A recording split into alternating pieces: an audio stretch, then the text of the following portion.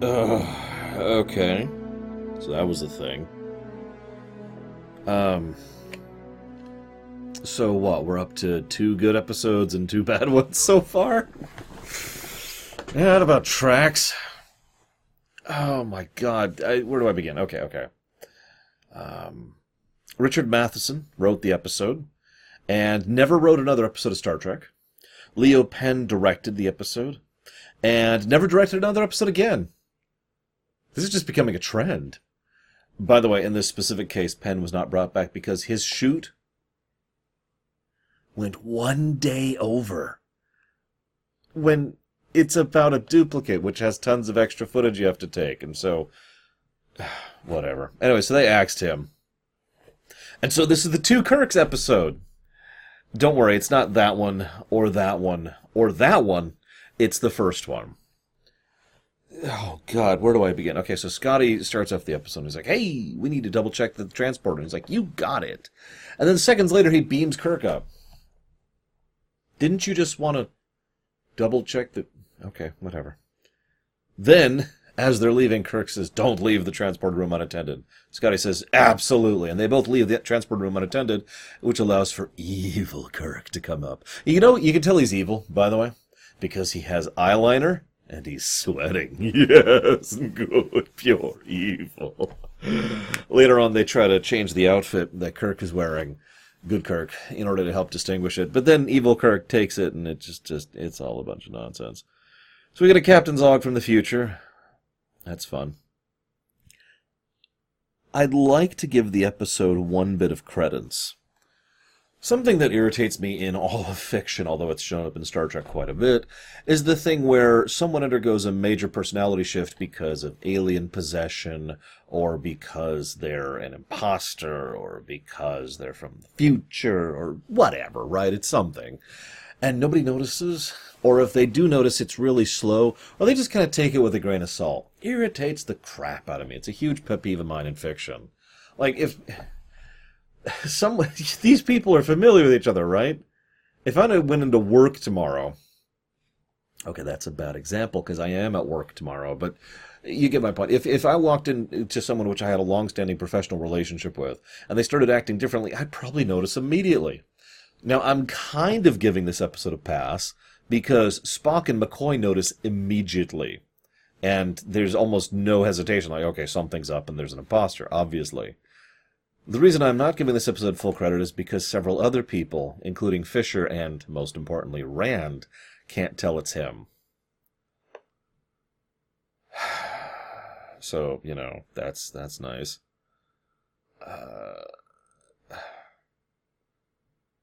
Can I just say how immensely uncomfortable the confrontation scene is? Like, okay, Kirk attempts to force him, evil Kirk, attempts to force himself on Rand. Okay, that's messed up. As we have already talked about, Miss Whitney has already gone through some unpleasant things in her life, so, although that's probably after this, which doesn't make it better, it's just still very uncomfortable. So she, by the way, some of you are probably wondering let's go and talk about that. Let's just get that out of the way. She was sexually assaulted by an executive while working on Star Trek, the original series. Okay, let's just get that right up there, nice and ugly and dark and horrible, exactly as it should be. That is an extremely unacceptable thing that happened to her. She never actually named who did it. If you decide to go through the chain and actually look at what she says and how she mentions the specifics of the encounter and what was happening historically at that point in history, I'd say we have close to a 99% chance of knowing exactly who did it, which doesn't make it any better. Regardless, though, we don't know for certain, but that is something that happened to her, and then, well, she had problems. By many accounts, including her own, she did find help. She got better, she straightened out her life, and she herself has mentioned that the adoration of the fan base helped that. So, that's nice, I guess. At least we were there for her. I mean, she died years ago at this point. But by all accounts, she died peacefully and of old age. And I don't know. I don't know what else to add here. It just really sucks. And when I finally finish inventing that time machine, in about 6 years now, I'm going to go back and I'm going to try and fix a whole lot of things. Anyways, what?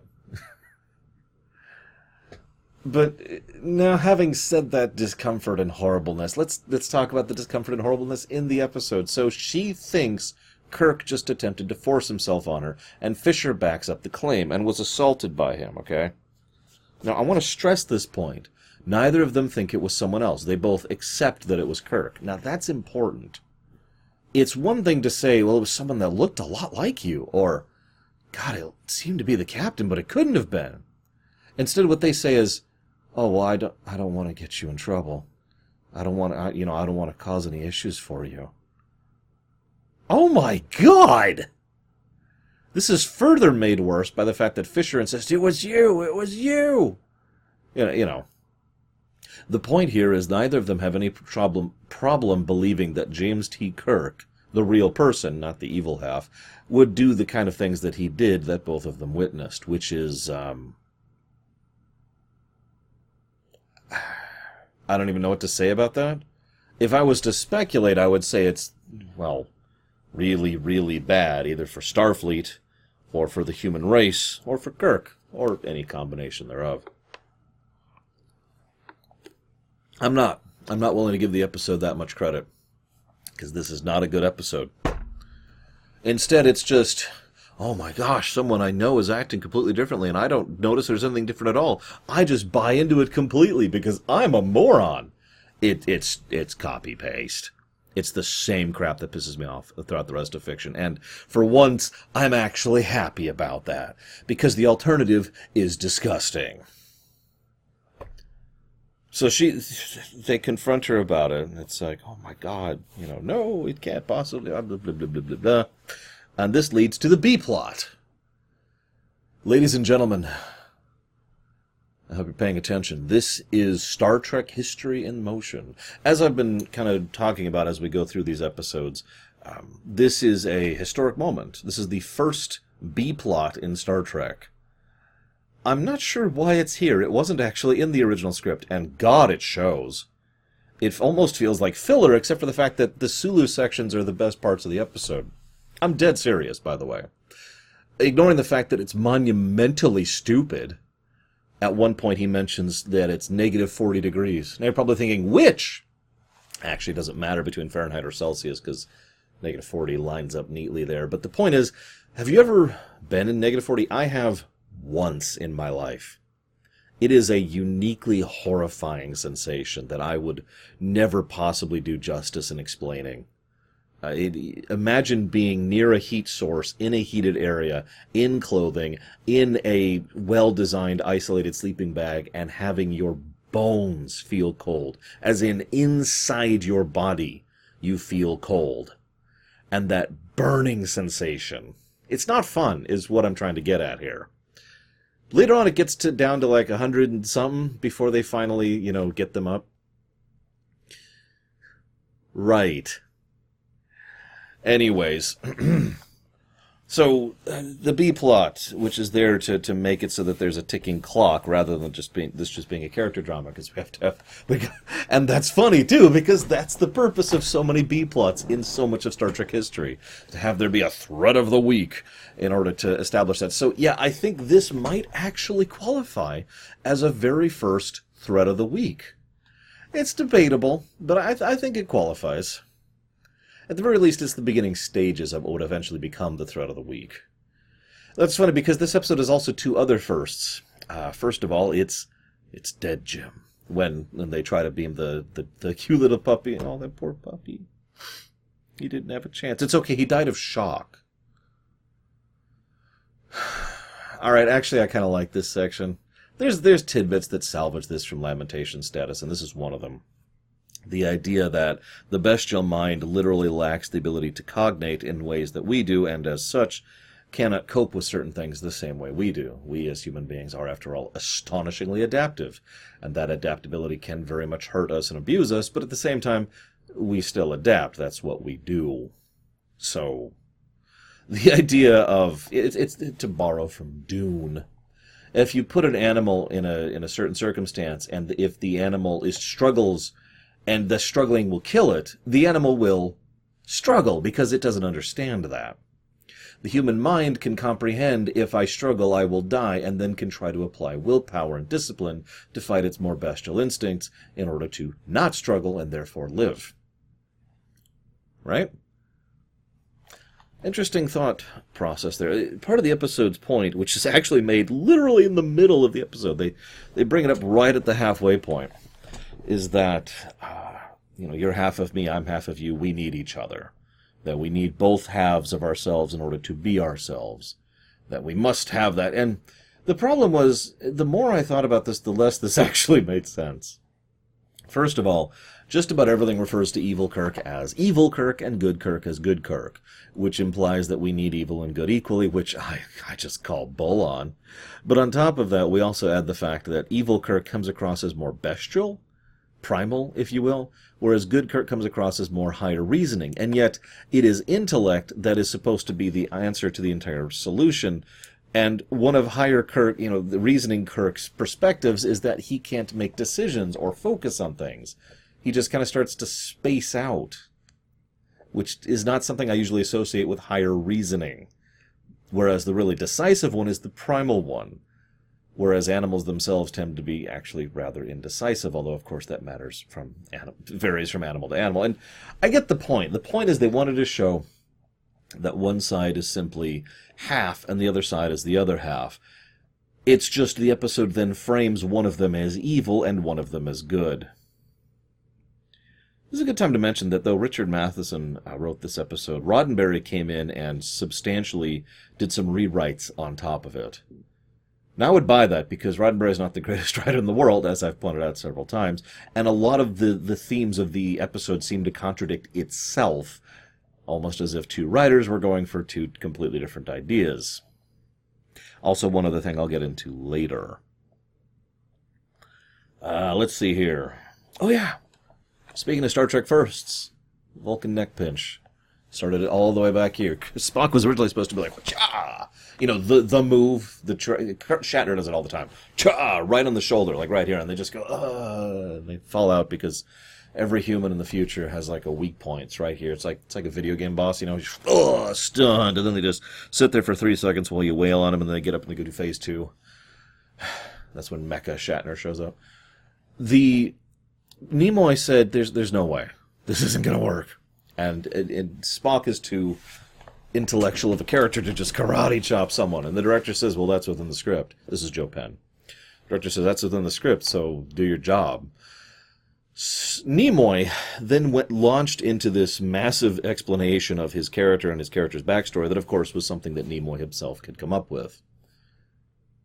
This is one of those interesting things. A lot of actors who are actually into their roles will do exactly this. They will invent headcanon in order to explain backstory, in order to establish who and what they are.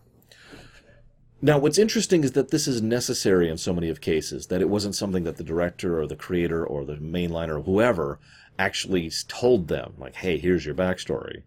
Anybody who's worked on the theater knows that's my approach to directing, is I will tell you the why and the wherefore and what's leading up to a situation so you know how you should be acting in a moment. That's my general approach. I guess nobody cared about this when making some random sci-fi show in the 60s that everyone was barely making, but you get the idea. Nevertheless, once again, as with Whitney last week, you can tell an actor at least gives a damn about their role when they bother to do this kind of thing. Funnily enough, the same thing would be done by... oh no, I can't think of his name. The guy who plays Reed in Enterprise. I will be talking about this a few weeks from now when that comes up over on Enterprise. And again, I've already covered that. Don't tell me the name. Don't tell me. I don't care. I don't care. He's a good actor and I like him. I don't care right now. So... They do some good split-screen work in this episode, by the way. Surprisingly good stuff. You can always tell when it's a stunt double or when there's another person there. Still, it is actually impressive for the time. And as always, I'm not here to judge the tech of the time within the confines of the time. Although the structure of the narrative, that's something I'm going to rip to shreds. Speaking of which, they decide to send the dog through. It's dead Jim, and he comes out as Tuvix. Now, this is... the episode just kind of starts to wind down rather quickly, as we have one last attempt by Evil Kirk, who's terrified of the thought of dying, of ceasing to exist, which once again reminds me of Tuvix. Like, okay, I made that line earlier as a joke, and then like 20 minutes passed. This is a really sloggy episode, so forgive me for not having a lot to say about it. And then Evil Kirk is like, no, I want to live. And obviously, Shatner has chunks of... styrofoam and cardboard in his teeth, but the point is, you can see the parallel idea there. The creature not wanting to be returned to its original state, since this creature has now effectively formed a new intelligence. We could sit and discuss the possibilities of this and the dilemma of this, but 2 points completely smash that out the window. Number one, both will die on their own, and number two, we've got that ticking clock. Sulu down there at the negative 100-degree temperature, where he's actually technically died 20 minutes ago. So, this then leads to probably the best possible example for why the B-plot was tacked on and was not or intended as part of the script. Shatner reforms, and the first thing he says is, beam them up! So they haven't fixed the transporters. Like, that's not a thing. The only reason, and it was a theory up until Kirk getting reformed, and even then it still technically qualifies as a theory, but the idea is that the shock of being recombined is something that the mind can fight. So they're just beaming those people up, and then they're going to immediately recombine them after giving them a psychiatric pep talk of, don't worry, just hold on to yourself so they don't die in the remerging. No, all of that is thrown out the window because the dilemma's over, so let's get them up, and now the B-plot's done. It's over. It's good. We're done. We're done here. Then the episode ends. And then Nimoy says something. Remember how I mentioned how this episode had that rewrite? Now, I have no proof of this, but I'm pretty sure that Roddenberry wrote Nimoy's final lines to Rand. Because not only does he say, it seems Evil Kirk had some interesting qualities, didn't he? Implication.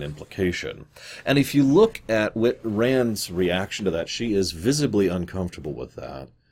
And then Nimoy visibly leers at her with just a bit of a grin on his face while he does so. What? By the way, in her memoirs, in her book, Grace Whitney actually spoke positively about this episode, except for that scene. Like, she thought the episode was some good stuff and explored the dynamic between her and Kirk, blah, blah, blah. And then Spock said that, and that is just horrific. I forget her exact quote, forgive me, but it's something like the worst possible thing you could tell a sexual assault victim. And I'm kind of with her on that. What the crap? I'm this close to just fixing the background here right now and just giving a last-minute lamentation label, because what the hell? There are some redeeming elements, and it does lift it up a little bit better. I know I'm inconsistent with it. Shut up. That's just only so much I can do, guys. But honestly, if of course you haven't heard that yet, as I will talk about on Enterprise, I consider 3 degrees of bad when it comes to thinking of whether or not something's a lamentation. There's lamentation, 1 step up, and 2 steps up. 2 steps up is pretty easy. There's a lot of ways to explain that. 1 step up is something that has a lot of the features of a lamentation, but it just doesn't quite feel like one. You know what I mean? It has too much buoying it that prevents it from being just absolute dreck. Because I've seen absolute dreck in my life, you know what I mean? I have seen some drivel and some garbage. And we haven't got to the hippies episode yet. You want to see a lamentation? Not that I know that one's going to be one. Who knows? Maybe I'll even like the episode this time around. I haven't watched it in years. Ugh. This episode was exhausting to go through. I hope you enjoyed. I'll see you next time.